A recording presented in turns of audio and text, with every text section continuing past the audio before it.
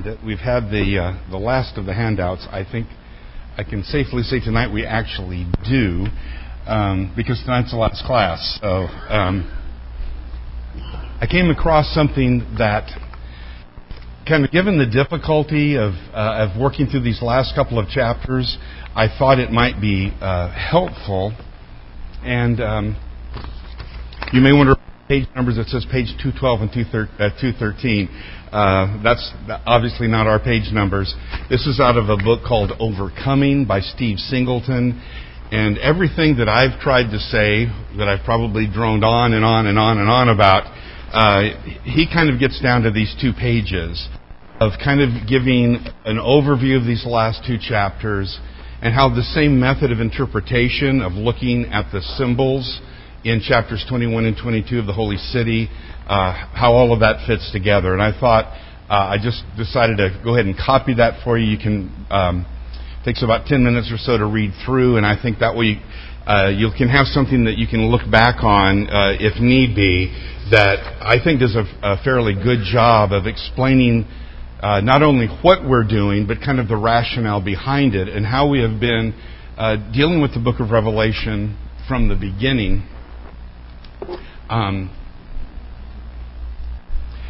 Looking at it specifically in its first century context as a word of hope and encouragement and warning to the first century church as she is about to face an onslaught of greater persecution from the Roman Empire, calling on the church to be faithful, and then displaying in apocalyptic language and symbols of conflict between these different forces and animals and all sorts of symbols showing what the conflict is going to look like for the church, the way that God is going to judge the enemies of His people and bring them to an end, and how in the end of this conflict God's people will be victorious and will overcome. And so the encouragement of the entire book is simply, be faithful witnesses, the Lamb is worthy, continue to worship, be true, and God will bring you through this. God will bring you victory.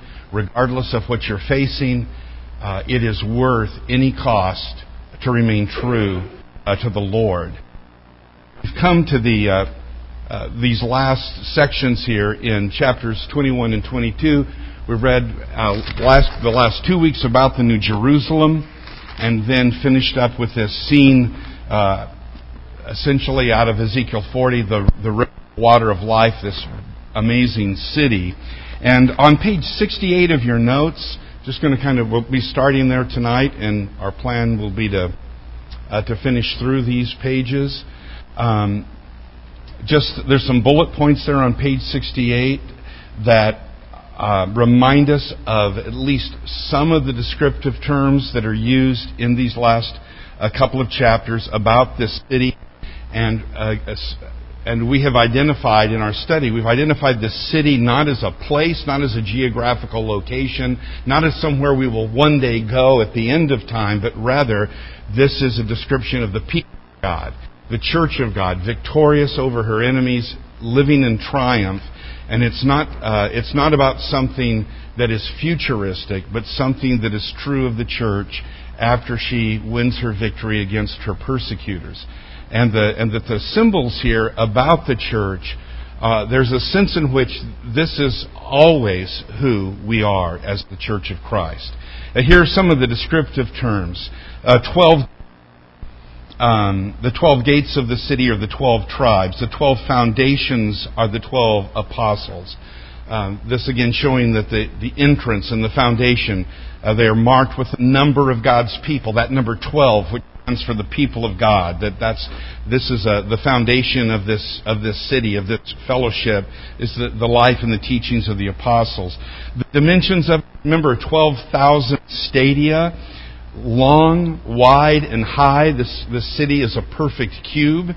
If you translate it into miles, it's like over 1,400 miles, but the point is 12,000. I won't go back over the significance of these numbers again, the 12, the 1,000, but again, it's a matter of speaking of the people of God and using those numbers to represent that. The cube in the Old Testament is the most holy place, the Holy of Holies. And here we have the city is a cube. There's no temple in it. This whole city is the temple because God and the Lamb are there present with the people. There's no need of the sun. There's darkness outside, but the nations can continue to walk by the light of this city. Because the church is a city set on a hill, filled with God's glory, and the church is the only hope of the nations. To look to the people of God to find light for life. Their splendor into this city, which shows the vindication of the church as others are coming in. The gates are never shut. There's no night. There's no need for protection. Nothing impure can ever enter there. And God dwells within her. And then, of course, the river of the water of life that flows from the throne. Tree of life is there, bearing 12 kinds of fruit. Again, we continue to have a repetition of the number 12. The leaves of the tree are for the healing of the nations, and there is no curse. And essentially what we have here in this image of the city is just a beautiful description of the spiritual realities of what it means for those who are in Christ Jesus and who are a part of His kingdom. That we, in the church, we are this city. We are the temple of the living God where God dwells. We are made holy by His presence. The doors are open. The nations can come in. There's healing here. There's light here. And there you see the kind of the evangelistic thrust of the image that people are invited to, are basically going to be invited to come in to find life, to find healing, to find this water of life and the tree of life.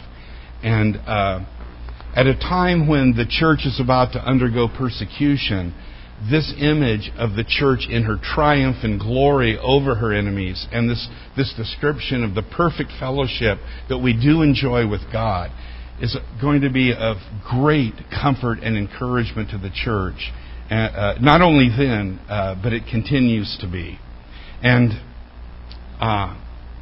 we've spent a couple of weeks on that. I just wanted to touch on that before we finish up with kind of the epilogue here, beginning at verse 6.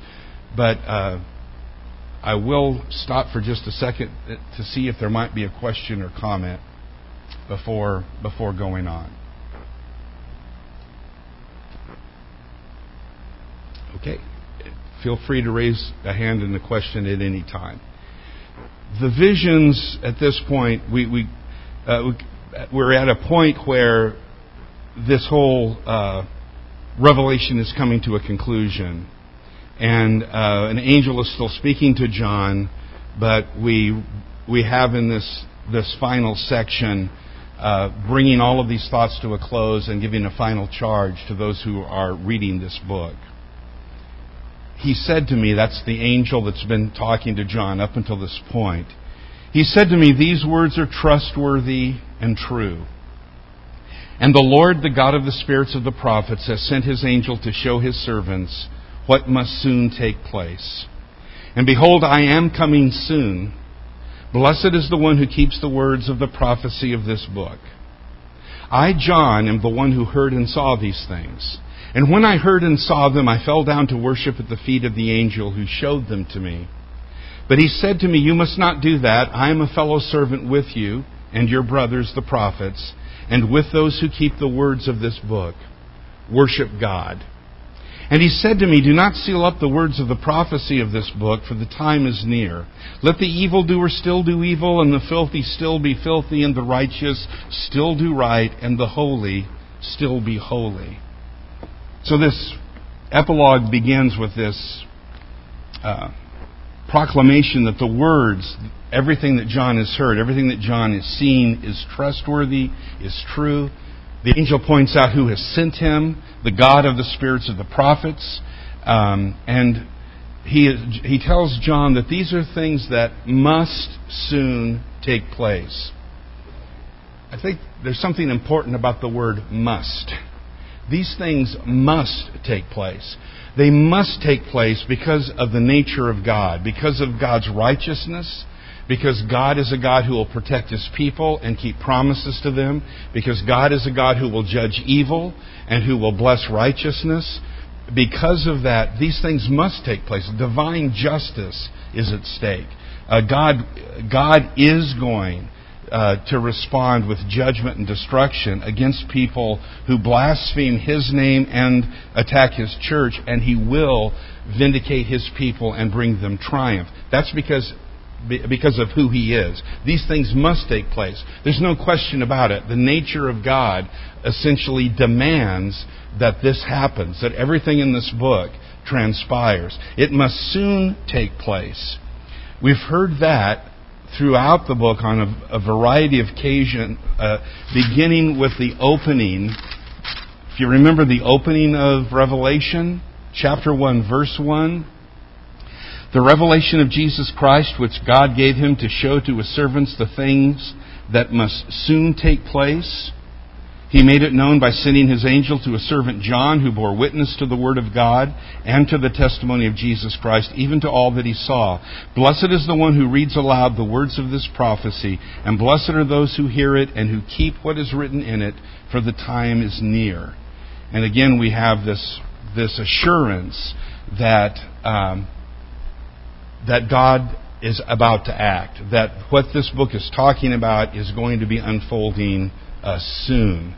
And so we have, based on those words and that declaration, we have looked at the book up to this point as referring to that first century situation. Then you have this word of promise and blessing from Jesus. Behold, I am coming soon.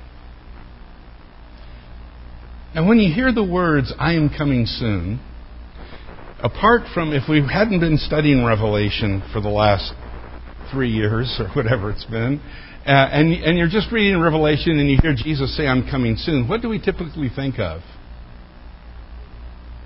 What would we typically think of when Jesus says, I'm coming? We typically think of the second coming, wouldn't we? We think Jesus is saying, Jesus is going to be coming. Jesus is going to be coming soon. And that it's speaking of the end of time and the return of Jesus, the consummation of all things. This is the 9th time in the book of Revelation that Jesus has talked about coming. And on several of those occasions, coming soon. Just to notice a few of them. Chapter 1, verse 7. Behold, He is coming with the clouds, and every eye will see Him, even those who pierced Him, and all the tribes of the earth will wail on account of Him. Even so, amen. Then remember the letters to the 7 churches. As Jesus warns them and encourages them, take a look at chapter 2, verse 5. Remember therefore this is Jesus talking to the church at Ephesus. Remember therefore from where you have fallen, repent and do the works you did at first. If not, I will come to you and remove your lampstand from its place. Jesus is speaking to that church and telling them if there's not repentance soon, He will come and He will remove them from being among His people.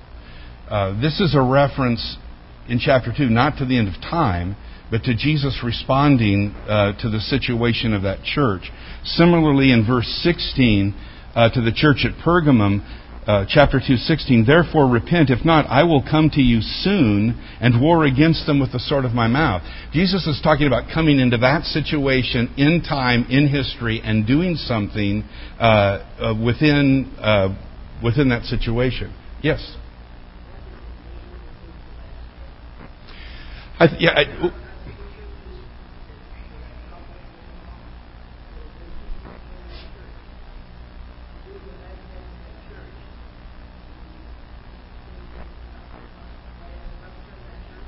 In Revelation, since the churches in the vision are represented by lampstands, each of them is represented by a lampstand. To remove the lampstand is it's a way of saying that He is essentially removing the legitimacy of them as His people. I don't know, they're no longer truly His people.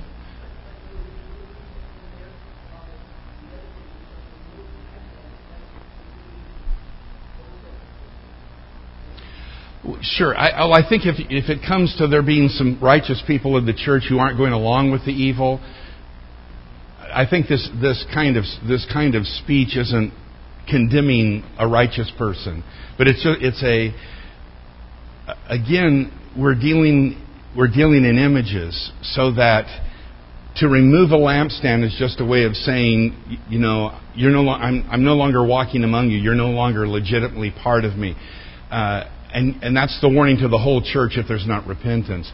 But again, I don't think you could press that to the point that if there's 5 righteous people there, that, well, sorry, you're gone. Even though you've been faithful, there isn't hope. I think it's just a kind of a way of saying, this church, you need to repent or you're going to be gone. And that they're no longer going to be in that kind of a relationship with Jesus. But I'm kind of referencing these just to point out, in chapter 2, verse 25, chapter 3, verse 3, chapter 3, verse 11. I won't read them all. In each of these places, Jesus speaks to a church and says He's coming there to do something. And my only point is that when Jesus speaks about coming in the book of Revelation, He's not talking about coming at the end of time. He's talking about coming in relationship to what this book is all about. And so when we come to the end, the words here at the end of the book, we've got to take in context with the whole book. And we're going to hear a lot of things about coming here in just a minute as we go to the next paragraph. But I just want to kind of point out that when Jesus says, I'm coming soon, blessed is the one who keeps the words of the prophecy of this book. He's saying to the church, look, you be faithful because it's about to happen. And I'm coming and you need to be ready. And the coming here has to do with His judgment against the enemies of the church and His saving of them if they are going to be faithful to Him. And so, again, and we'll see if that seems a little different when we read just a little bit more, we're going to see that as well. Jesus at this point pronounces a blessing on those who keep the words of the prophecy of the book. Yes.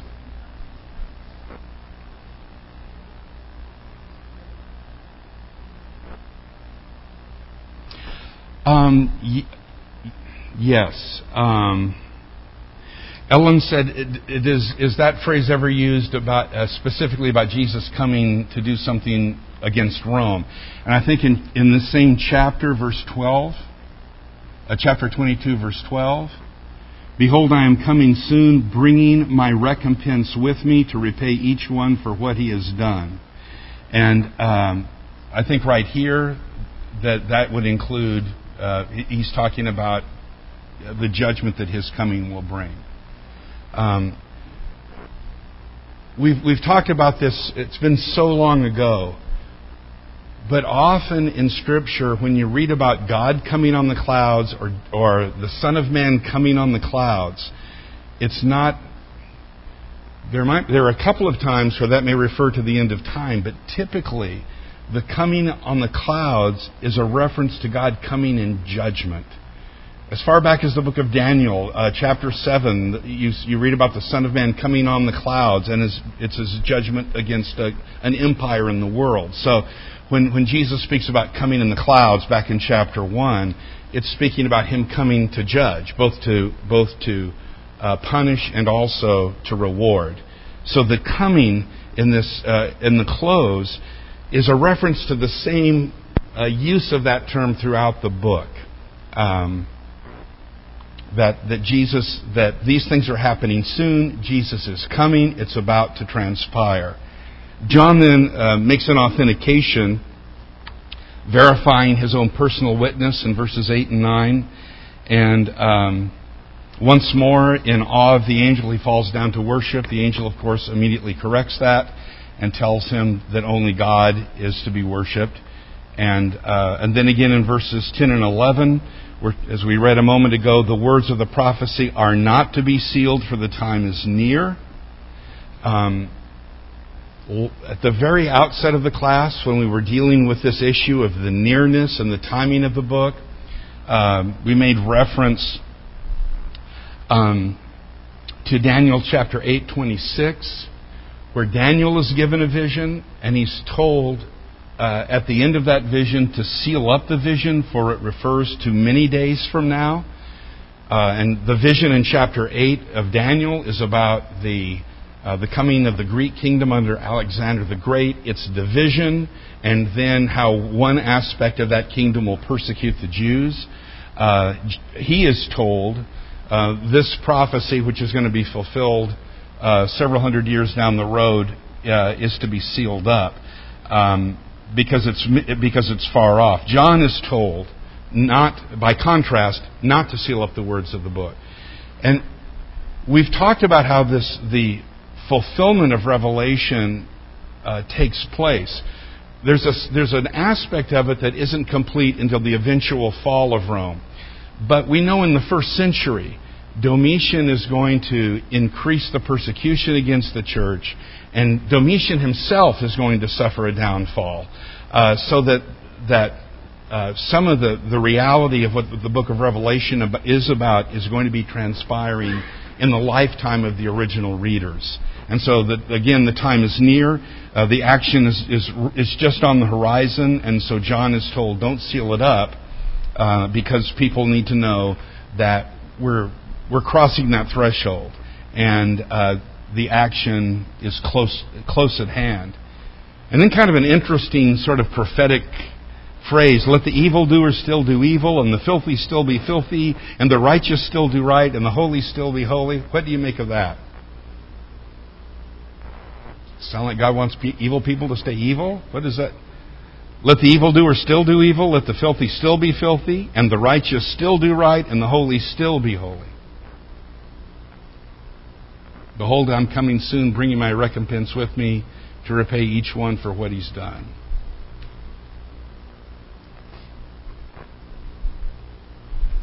I think essentially what's being said here is, and of course God is never encouraging people to do evil. That's not God's will. But basically, as this judgment is impending, this is essentially kind of saying, God's about to act. So if you're bent on evil, you continue in that. If you're being true to God, be true to that, because He's coming and judgment's going to take place. And you can be sure of that. So if you let the evildoer continue, let the righteous man continue to be righteous, because judgment is at hand and God is going to mete it out. And it's just kind of a way of assuring that God sees people truly as they are, whether for Him or against Him, and that judgment for or against them is sealed, and that God is going to bring that judgment. And so it's in a sense, it's an encouragement to the church to say, look, God sees what's going on. He's going to deal with the evil people. You continue to be righteous and do right, and He's going to take care of you as well. All right, verses 12 through 16. Behold, I am coming soon, bringing my recompense with me, to repay each one for what he has done.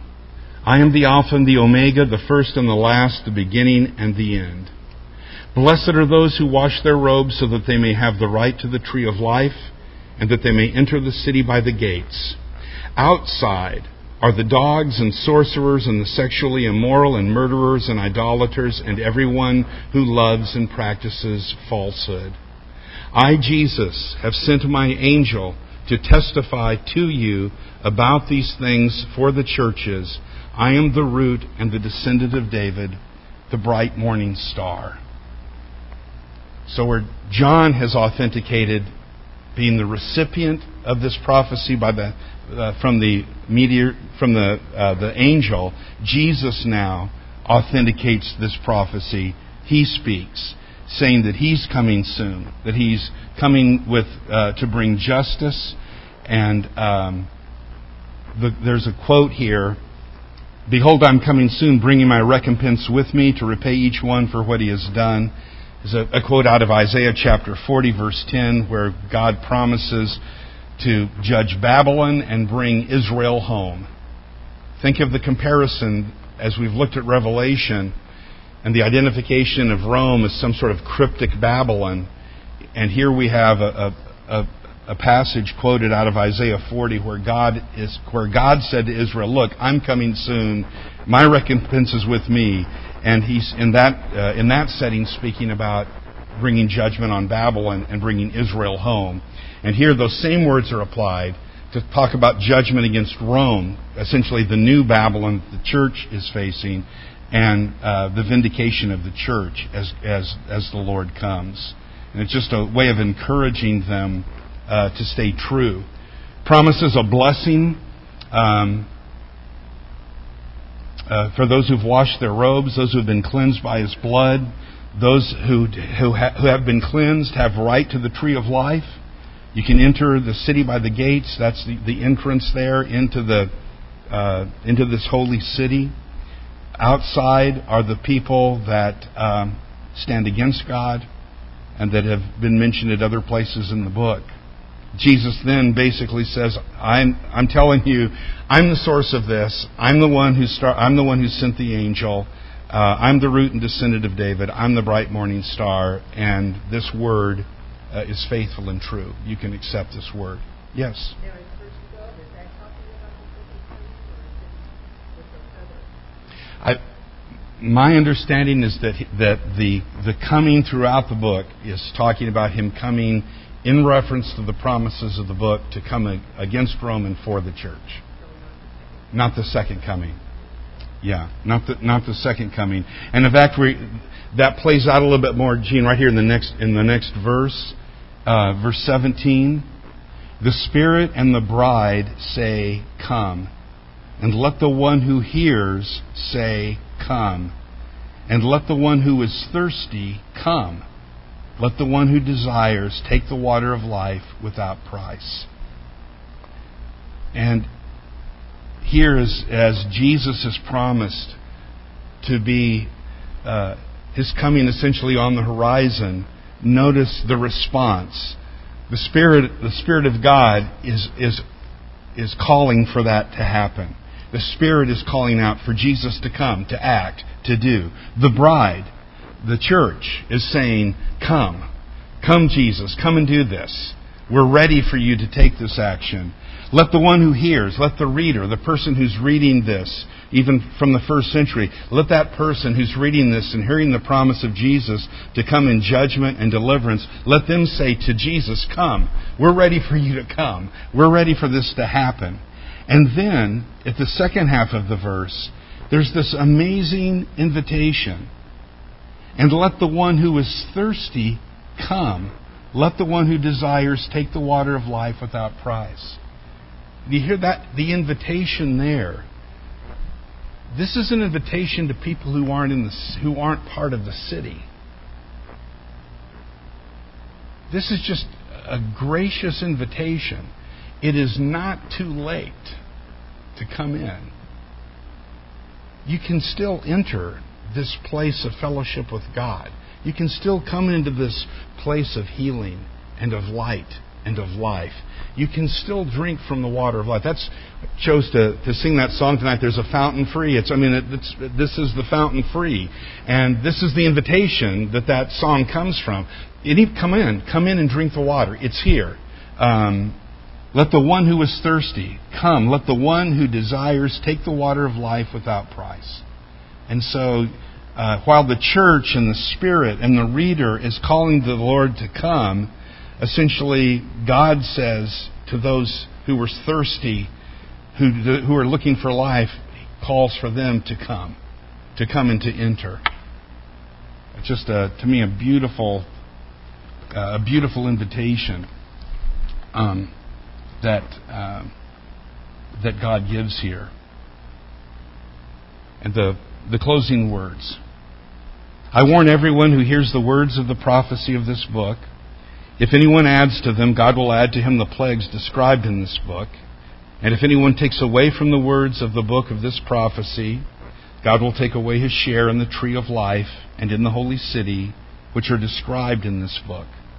He who testifies to these things says, "Surely I am coming soon." Amen. Come, Lord Jesus. The grace of the Lord Jesus be with you all. The warning, I think, we're very familiar with. This is the Word of God. This is a message that God, through Jesus and the mediatorship of an angel, has brought to the Apostle John to give to the church. These aren't just people's ideas. This is the Word of God, and therefore to tamper with it in any way is to invite the full judgment of God. And the final affirmation in the promise is from Jesus himself, that he is coming soon. And the response then of John and all of the faithful is for him to come. And they're ready. When you're in the middle of a great tribulation, or when you have witnessed perhaps a great injustice in someone's life, you're ready for God to come. You're ready for him to come and do something about it. We invoke God's activity in situations like that in our own lives and in the lives of the people we love. And here, essentially, as the church is facing days that are going to be increasingly more difficult for them, and there is going to be great pressure brought upon them to be faithful. They've already suffered. There are already people who have died. We've been told in this book it's about to get worse as the beast returns to bring persecution against the church. And we've seen throughout the book how Jesus is going to come, the rider on the white horse, how he's going to come in, how he's going to destroy these enemies, how he's going to bring victory to the people. It's no wonder that at the end of the book, the people are saying, "Come quickly. We're ready now." Remember the souls under the altar at the first of the book. How long, O Lord? How much longer do we have to wait? We're ready for you to come. You're saying, "I'm coming soon." Amen. Come, Lord Jesus. Come now. And then John adds this final benediction and grace, or blessing of the grace of the Lord Jesus Christ be with you all. And I think as the book comes to a close, if we again put ourselves back in that first century situation and imagine being one of those people whose business is coming under attack, or who's been ostracized in their community, or there's pressure coming upon them, and it's going to be growing pressure to worship the emperor, and things are just getting darker and darker. This is a book in these amazing symbols and images of the apocalyptic language that shows this conflict raging and shows the victory of the Lamb and of the people of God. And it kind of comes down to that, doesn't it? The victory of the Lamb. God's on the throne. The Lamb is victorious. Be faithful, even to the point of death. Be a faithful witness, regardless of the persecution, because Jesus has promised to come and to judge and to bring reward. And I think that's a message that the church always needs to hear. We know in a very small way, by comparison to some others, what it's like to be ridiculed at times or made fun of, and sometimes to be persecuted in heavier ways, more hurtful ways because of our faith. But we also know that there are people living in our world today who are being put to death for the faith. There are people who are losing their jobs in places because of their faith. That battle that we see in all of these images describing the first century nemesis of the church and her persecutor, those realities continue to be true for God's people throughout time. And that's the relevance of the book of Revelation. Because regardless of what time we're living in, the message of victory and God's faithfulness is true. And the end result is a new environment, a new heaven, a new earth. And something that I did want to read, I just thought of one little paragraph in here. As we've dealt with these chapters and really focused on these last two chapters, dealing more with the church in time rather than eternity. I just, at the bottom of page 213, The last two paragraphs. If Christians could realize that right now we are citizens of the New Jerusalem, that right now we walk its street and partake of the fruit of its trees, what a transformation our thinking would undergo. John wrote this to be a comfort for Christians facing the horrifying persecution. For us it is also a comfort, but it is so much more. It fills our hearts with praise, knowing that we serve such a gracious and generous benefactor. Praise should be there in our hearts, but also determination. We should be resolved that nothing will keep us from experiencing right now our fellowship with God, who makes His dwelling with human beings.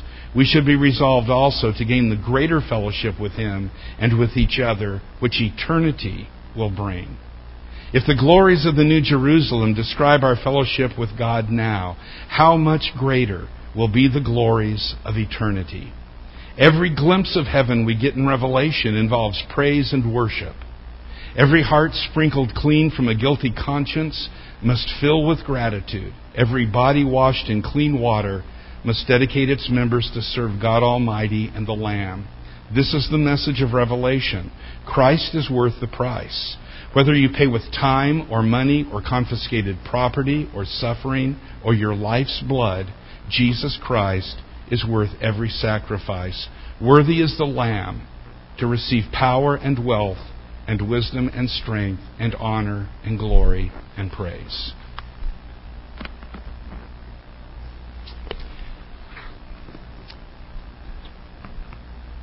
I'm not sure if we should just have a closing prayer or not, but I will open things up for questions. Just kidding. If anybody has a question or a comment. All right. We'll leave it at that.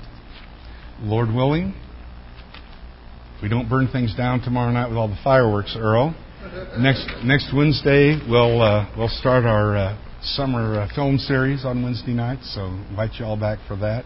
It will not be on Revelation, so sorry about that. But I want to thank all of you for hanging in there. Most of you have been here about every week, and it's at times, I think it's probably, there's a lot of attending to do, a lot of focusing over the last several months, and I really appreciate your willingness to do that. I thank everyone who's asked questions, who's kind of called us to go back and go over things and do our very best to make sense of things that might not have been made sense the first time. But just hope and pray that at the end of this, that you feel a sense of encouragement in any trial that comes your way in life, to know that the promises of this book that were true then for the church in the first century continue to be true. I would recommend, if you want something a little more than the notes I've given you, you can go online and order the book. I believe it's called Overcoming by Steve Singleton. It's available as a PDF for $9.95, or you can buy the book for $40. If you'd like it and you don't buy things online and don't download PDFs, I'll be glad to do it for you, and I can print it out for you if you're. But anyway, it has over 300 pages. It's lots of information. Let's close with prayer. Father, we thank you so much for the several months that we've been together in this amazing, inspired work. From you, through the Holy Spirit and Jesus, through an angel, to John, to us.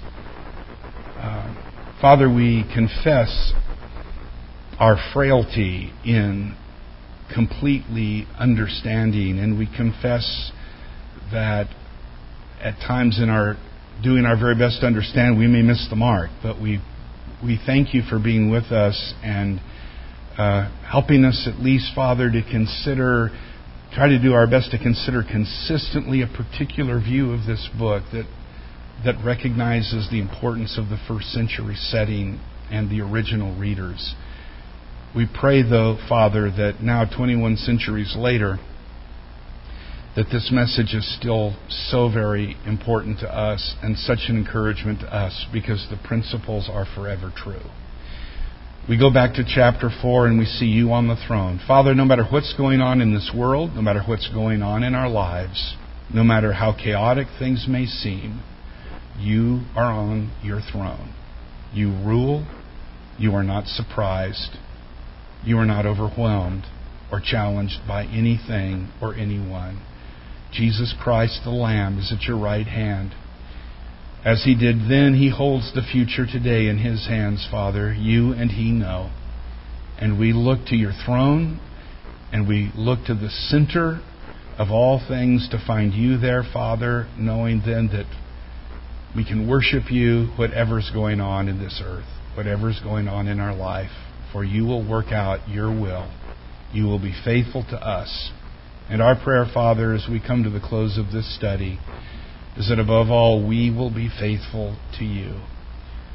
May we, like those of the first century that this letter is originally written to, may we be faithful witnesses of Jesus Christ our Lord, never compromising, never bending, never wavering, ready to endure any challenge or persecution, any form of suffering, Father, on behalf of you and your Son, Jesus Christ, knowing that you are our God and will bring us through. We long to know one day the life which we already have a foretaste of in the temple here on earth, in your church, in the kingdom of Jesus Christ. Save us in that final day, Father, when all things are finally, once and for all, truly new. We give you thanks in Jesus' name. Amen.